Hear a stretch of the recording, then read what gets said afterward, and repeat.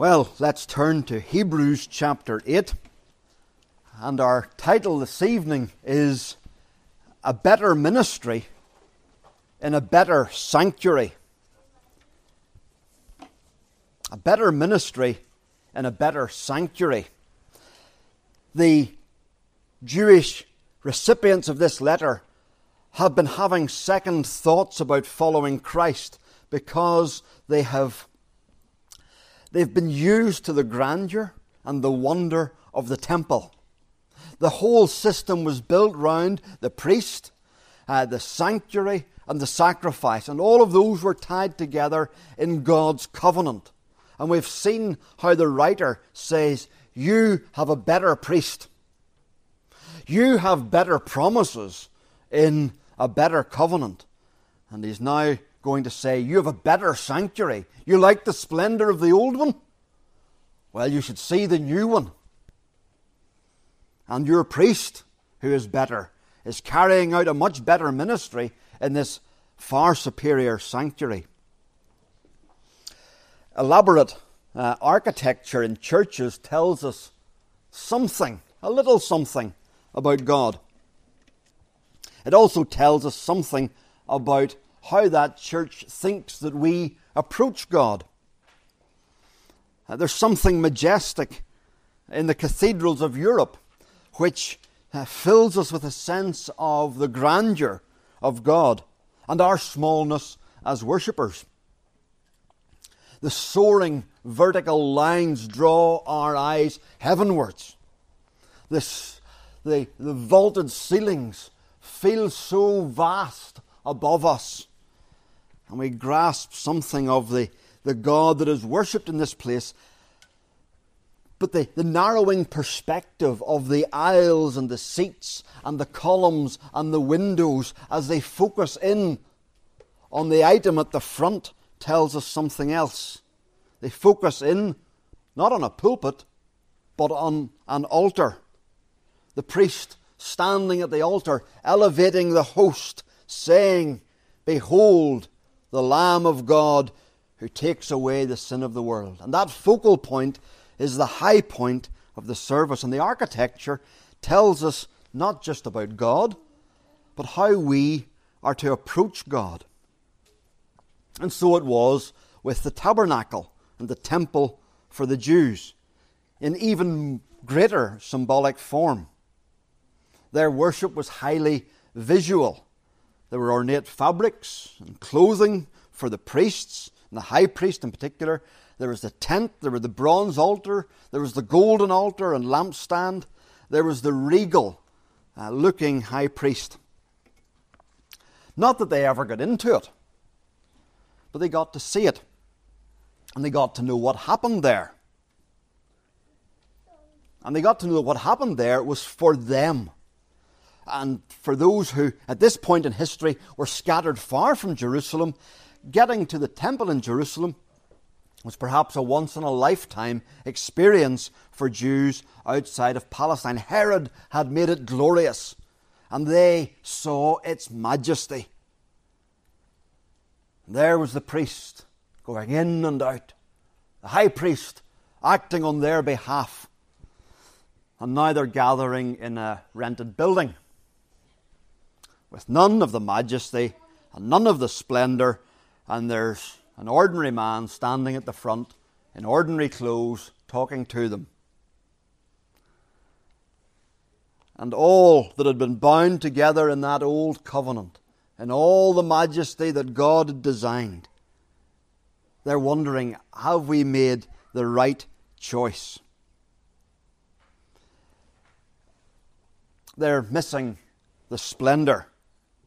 And the writer's main point here is that Jesus serves in a better sanctuary. His is a superior ministry in a superior sanctuary. And there's an awful lot in chapter 9. But it begins and ends with clear pictures being drawn of the sanctuary and the work of the high priest. And so we're going to major on those. So first of all, a superior sanctuary. A superior sanctuary.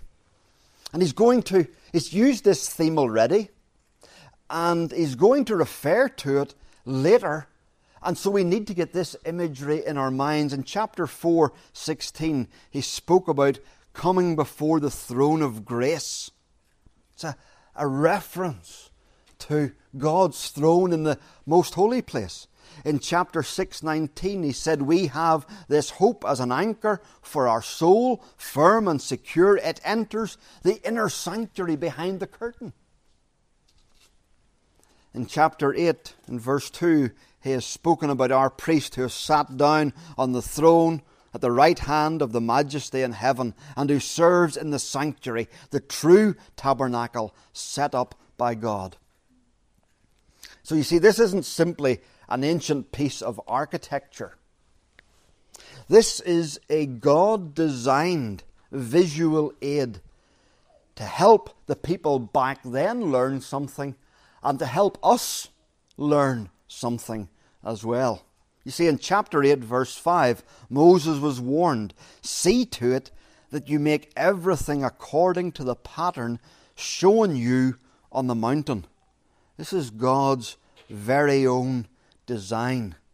But more than being God's own design, it's a replica. It's a copy, we're told. We see that in chapter 8 and verse 5, and then chapter 9 and verses 23 and 24. It was necessary then for the copies of the heavenly things. For Christ did not enter a man-made sanctuary that is only a copy of the true one. There is a true sanctuary. And what it's teaching is that there is a place where God dwells. And that's, in a sense, that the most holy place. And the holy place, in some ways, a picture of this world.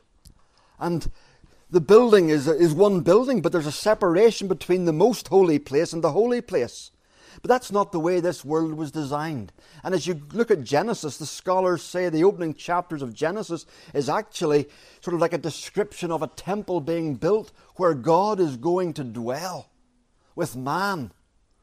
And there's the light, and there's the provision for man, and there's the God who is with man in the garden. And so the tabernacle is a little picture of the whole of creation, but it reminds us that there's a barrier that comes between God and man, just as God had cast Adam and Eve out of the Garden of Eden. And he had put the cherubim there to say, you can't come back in to my most holy space. So the temple had on that curtain that divides the room where man could go and the room that was God's room, the most holy place, embroidered on that curtain were great cherubim, embroidered in gold, guarding, as it were, the way back to God. See, this is what God is teaching us. This isn't just a God saying, well, we need a church for you to worship around, so here, we'll come up with this. This is about the way the universe is meant to be, God with man. It's about there being a barrier in the way, and not only a barrier in the way, but us being so sinful that we have to be out beyond even the fence that goes round it. And only certain ones could come close, and only one could come right in. So this is why this matters. And the writer in chapter 10 is going to say something astonishing. And then in chapter 12, there's going to be a reference that ties in with it again, so that we can see the grandeur of what is ours. So, as we think of the superior sanctuary, we want to think first of all of the earthly sanctuary and its limitations. The earthly sanctuary and its limitations, and the author paints a picture in the first 5 verses. He tells us about the holy place, and there in the holy place, there is the lampstand, and then on the other side there is the table with the bread on it. Now also in the holy place there is an altar of incense, but he ties it to the most holy place, because what happened at the altar of incense was directly associated with the God who was in the most holy place. And so he ties it with that. And so inside this 2-roomed building, the first room that you come to, the priests were allowed in it, and it had these three things: the great lampstand, God being the light of the world, the light that we need, and the table, God is the one who provides for what we need, and then the altar of incense, that saying God is the one who hears our prayers as they ascend heavenwards like incense. But then the writer takes us to the most important room, the second room, and he tells them what was in there, in the most holy place. It had incense. The altar of incense was associated with it. And then there was the Ark of the Covenant, which was, in a sense, God's throne. And on it there were two cherubim with their wings extended, looking down towards what was known as the atonement cover, or in some translations, a beautiful phrase, the mercy seat, the place of covering. And then also in here were Aaron's rod, which had budded, and the 10 Commandments, and a jar of manna. God had designed this building, and it was glorious. It reminded them of the God who had provided, and the God who had entered into covenant, and the God who gave forgiveness and salvation. And the writer doesn't denigrate it. He doesn't do it down, and neither should we. It was God's glorious picture. And it spoke to them about a God who dwelt with his people, and a God who made provision for his people to come to him to find forgiveness. And then in verses 6 to 10, he speaks about the work of the priests. And you see, in the first room, we read that they go into it regularly. They had to make sure the light and the lamp didn't go out. They had to replace the bread. They went in to offer incense, to pray for the people. Then he speaks of a second room. And that second room, only the high priest goes in, and only once a year on the highest and holiest day, a day of spectacle. He removes his jeweled robes and he dresses in plain white garments.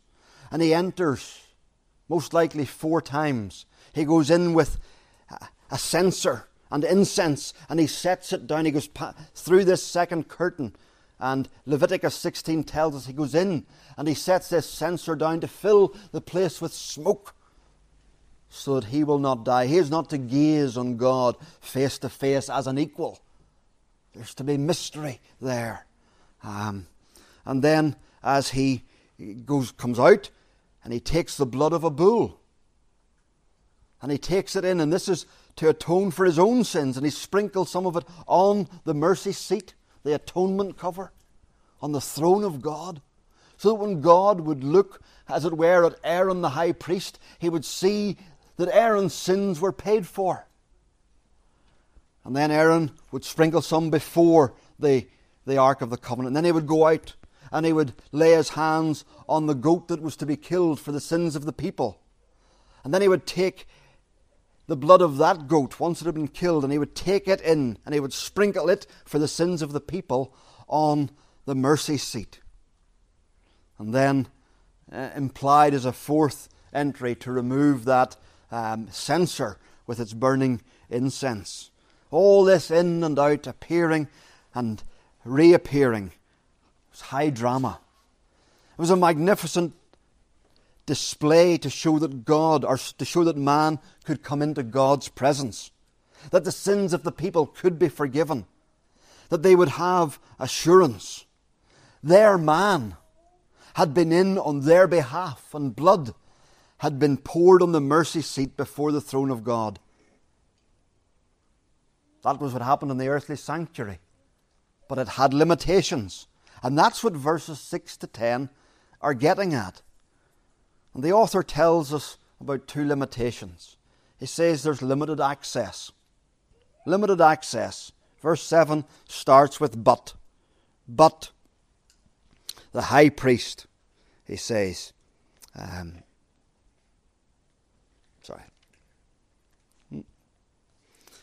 can't I see? Yes, but only the high priest entered the most holy place. But only the high priest, only one man, only on one day, allowed into the presence of God.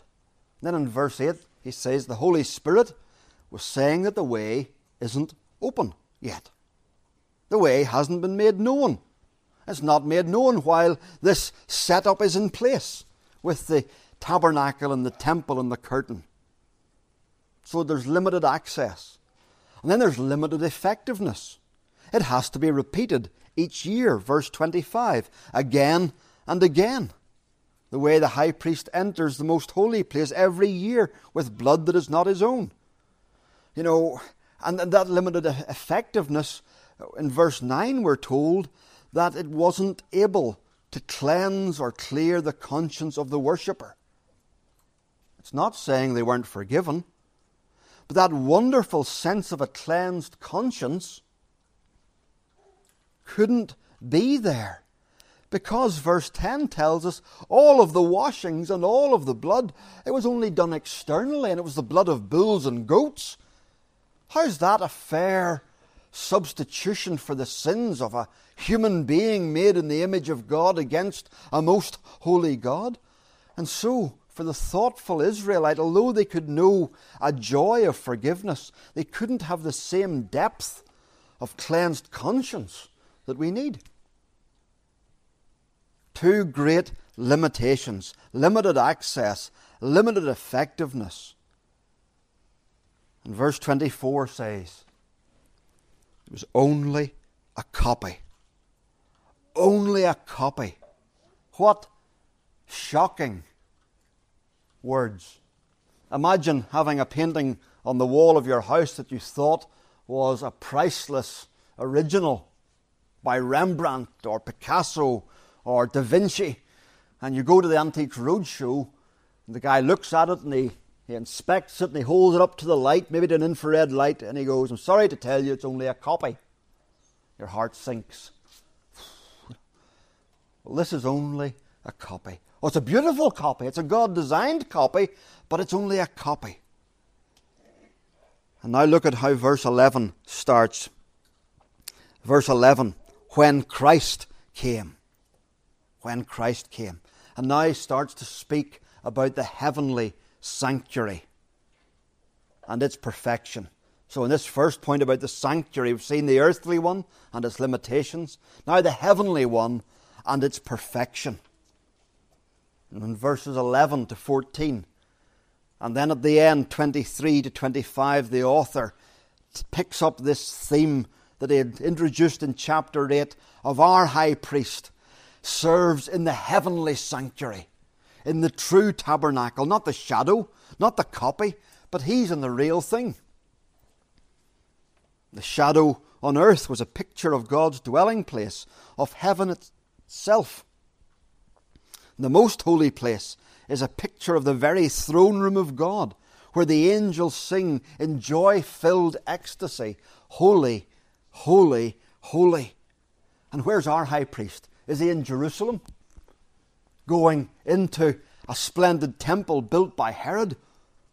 No, our high priest has gone into the true and glorious sanctuary in the highest heavens.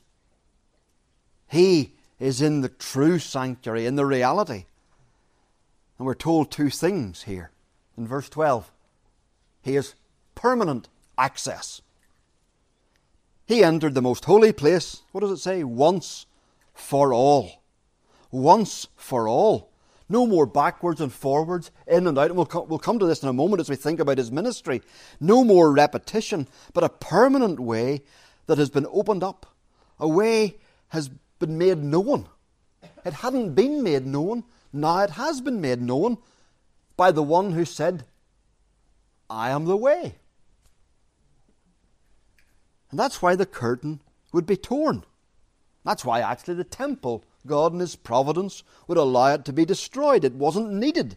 There was no need for the tabernacle any longer with its reminder of the two rooms and the separation. That's why the curtain was torn. The way was now open. Permanent access. And he's going to take us somewhere. We've just got to skip forward a little bit just to see the wonder of where this goes. He's not just going to say, your high priest gets to go in. What's he going to say in chapter 10? That we have access. We have access. It's not just limited in terms of time. It's not just permanent in terms of time. It's also wider and unlimited in terms of the people that can go in. Not yet, but it's going that way. Will be finally that way when Christ returns. It's permanent access, and there's permanent atonement. We're told no longer the blood of bulls and goats, but by his own blood. He has obtained eternal redemption. What a spectacular phrase. Eternal redemption. Every year there was this sense when the high priest would go in and come out, and the people would go, yes, forgiveness. They would turn to each other and say, see you next year. And they would come back to see the high priest go in and act for them again, and to see. Okay. When the high priest would come in and see, or the high priest would go in and go out, and the people would see that their sins were forgiven, and they would have to come back the next year to be reminded of it again, to see it again. But this is permanent and eternal redemption. What a wonderful phrase. A death has happened and a price has been paid, and the blood of the infinitely precious God the Son has been poured out on the atonement cover, and no sin can overpower the value of Christ's blood. What an astonishing permanent atonement. The earthly sanctuary has limited effectiveness. The conscience couldn't be cleansed completely. But what does it say about this permanent atonement in verse 14? How much more then will the blood of Christ, who through the eternal Spirit offered himself unblemished to God, cleanse our consciences from acts that lead to death, so that we may serve the living God. And you know, that's what verses 15 to 22 are getting at. They talk about a will, and they're talking about the benefits that come in a will, the things that come to us, that we receive when a will is enacted. It's speaking of the permanency of the good things that come to us. And they come to us. Why do they come in a will? Because a person has died. And the blessings come to us. And the blessings of forgiveness and cleansing of conscience come to us because they're secured by the death of the one who made the will or the covenant. Do you see how permanent this is? The permanent access, the permanent atonement that are ours. This is why they didn't need an ornate building any longer. They had something far better. That's why we don't need ornate buildings either. Somebody might say, well, but surely, an ornate building helps us.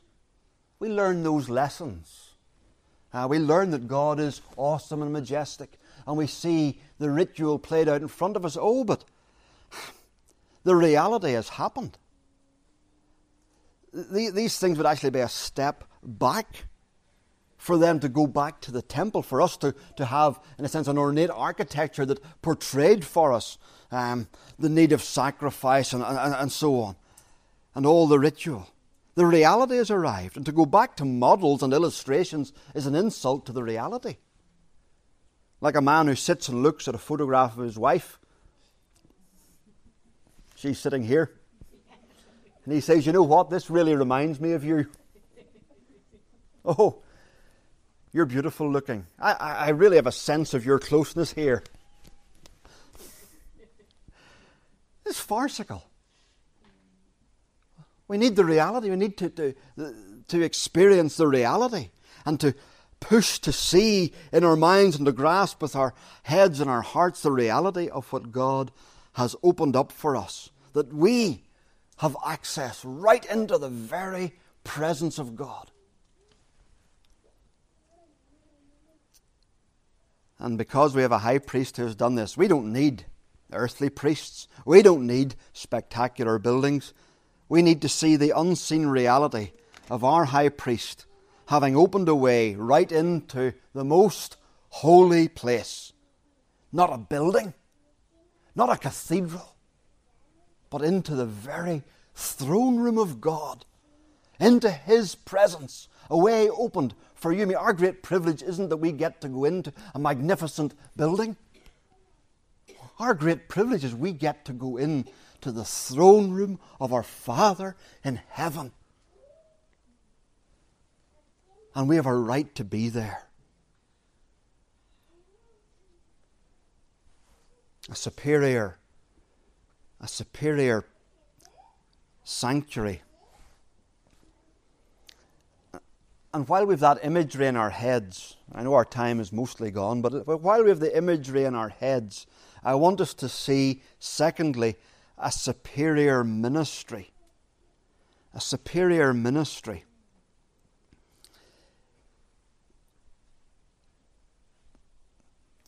Come with me to the Day of Atonement. Come with me to the Day of Atonement and stand outside the temple in one of the courtyards and watch as the high priest appears in view. He has already been in with the blood of the bull for his own sin. And now he sacrifices one of the goats, lays his hands on his head and he sacrifices one of the goats, and he's standing there, he's appearing on your behalf, and you watch him and you see him. And then he takes that blood in. And now he's appearing in there on your behalf. And this is the great spectacle that these people are longing for. So they could see their sins being taken into, the penalty for their sins having been paid, being taken before God to say, your sins are paid for. And the high priest disappears from sight. And they know that he's gone into the most holy place. And they wait. And they wait. They know he's appearing in there for them. And they know he's praying for them. And he's sprinkling the blood of the sacrifice for them. But will he come out? Will it be accepted? And then the door opens, or the curtain is drawn back, and he appears out. And you can imagine the crowd letting a great cheer and roar of delight and starting to sing psalms of praise about the God who has forgiven us. He has appeared again. And these Jewish believers would say, you see, this appearing out there with the sacrifice and in there with the blood and out here again, we knew everything was right.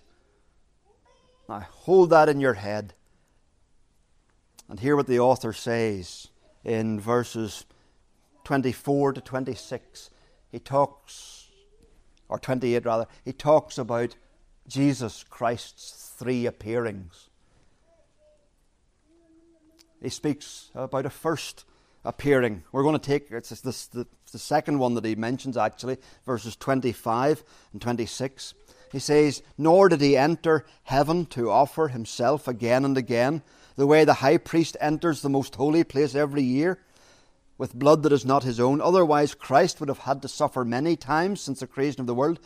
But he has appeared once for all, at the culmination of the ages, to do away with sin by the sacrifice of himself. The imagery here is of the high priest with the sacrifice. He's appeared on the steps at the temple with the sacrifice. He's laid his hands on it and he's taking the blood in.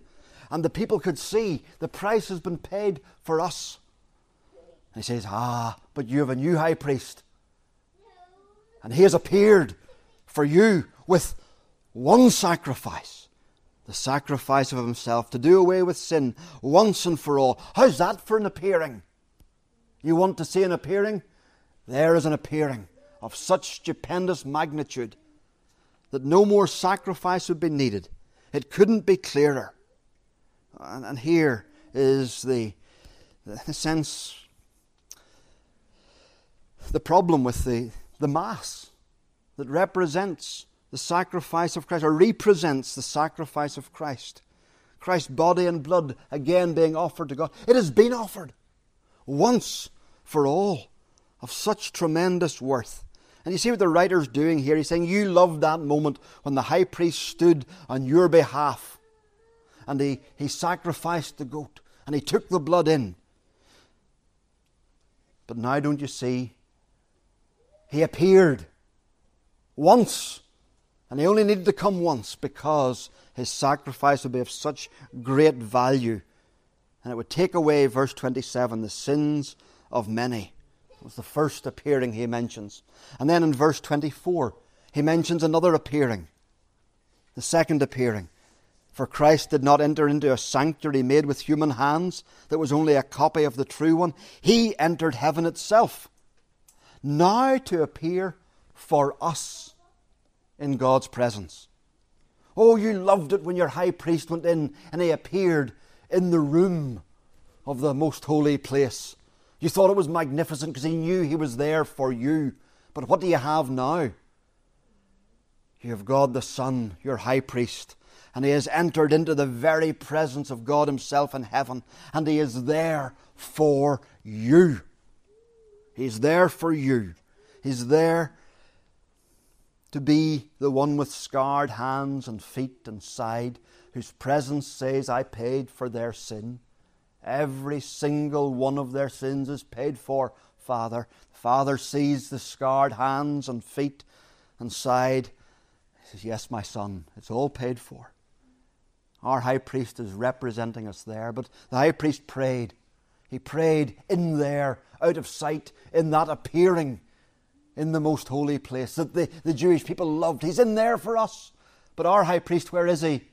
He's in there for us, in the most holy place, in heaven itself. And he's interceding for us, for all the things that we need and all the struggles we have and all the stuff from the things that frustrate us in everyday life. We find grace to help in time of need, for the wrestles with sin and guilt and shame and the cleansing we need.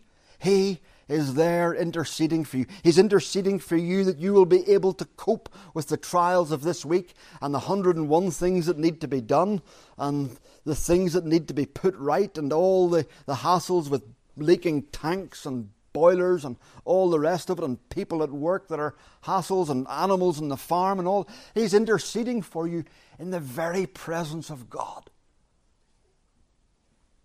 You've got a high priest who's appearing for you. For you. What a wonderful phrase. Not on one day. Not on one day, but forever and ever and every day of your life, he's there for you. Every day of your life, he's praying for you. What a high priest. What an appearing. See what he's doing?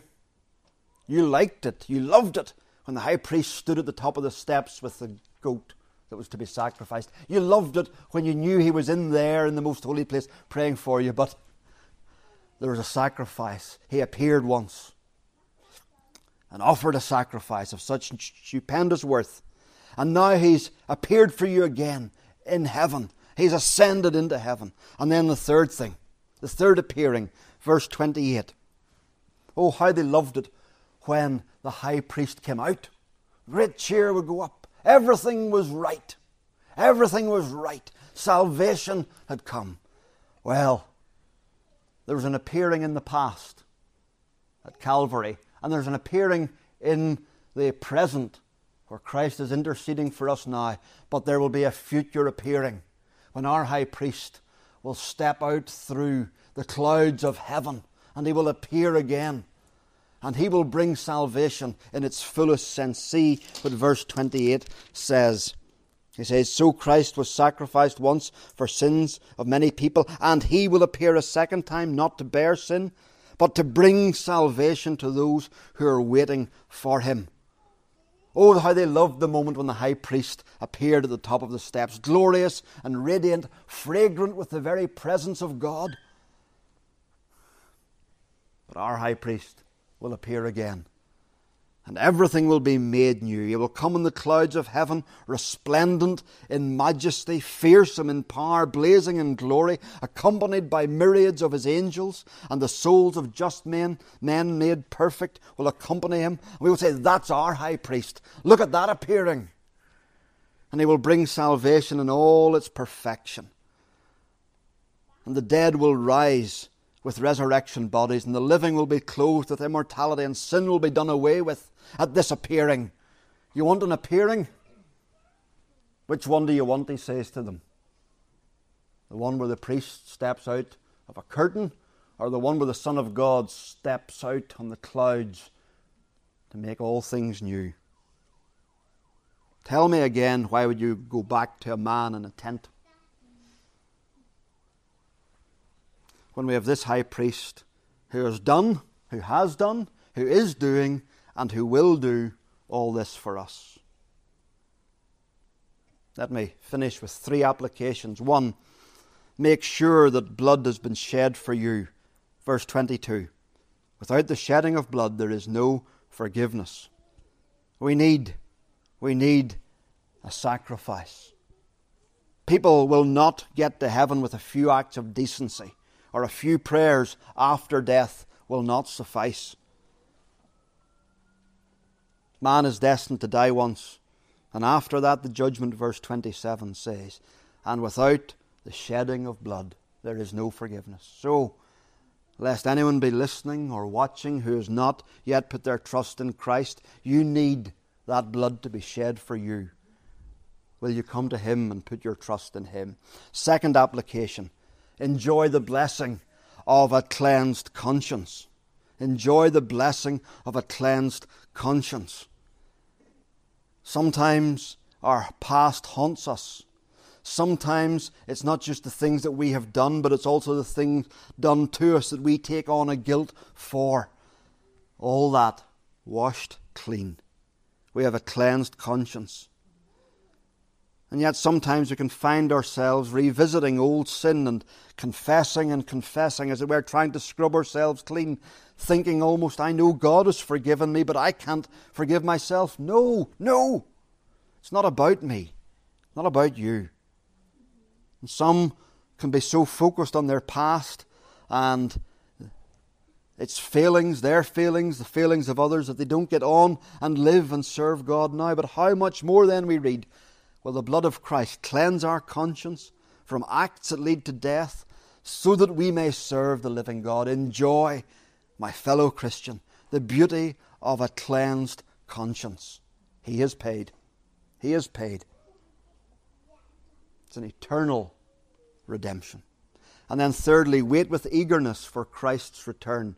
Wait with eagerness for Christ's return. Verse 28. Verse 28 says, He will appear a second time, not to bear sin, but to bring salvation to those who are waiting for Him. Those who are waiting for Him. The Lord Jesus Christ is going to come back. And this word calls His people to be waiting with an eager expectation, longing for Him to come back, waiting for that moment when we'll see Him coming in the clouds of heaven. Are we looking forward with such a hope for the one who has gone into the heavenly realms, into the heavenly sanctuary, to come back in the same way that He went? That's what the angels said to the disciples in the book of Acts. He will come back in the same way you saw Him go. And then we will dwell with Him forever. And we, where will we be? We will be in the most holy place. Not in a tent, but in the renewed universe, where there will be no barrier between us and God, where everything will be the way it was designed to be. And the whole earth will be the temple, and it will be filled with His glory, and we will enjoy Him forever and ever. Are we looking forward to it? Amen. Let's stand, if we're able, as we come to God in prayer.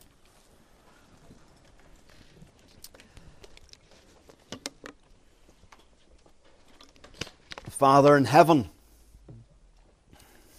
we look at the ancient details of a tent in a wilderness and we think, what's this got to do with us? And yet we see that tent was a picture of the way being closed, of the universe, as it were, being divided, as it were, artificially, where man was separated from his Creator. And we thank You that we're not relegated to no access, nor are we relegated to a limited access for one of our people to be in Your presence, but that our high priest, whom we are joined to, and we are part of him, he has gone in, and he is in the most holy place, in your presence forever, and we will see him come back to do something that the Jewish high priest could never do, to say to all the people, won't you come in? Won't you come in and see God in all his glory? Oh, thank you, Lord, for such a high priest who has offered such a sacrifice. And Lord, we pray that we would long for him to return. That great appearing that's spoken of here. And that we would live with the enjoyment of a cleansed conscience. And that we would marvel at the price that has been paid. And that we would look for that day when everything will be made new and the whole earth will be filled with his glory. Amen and amen.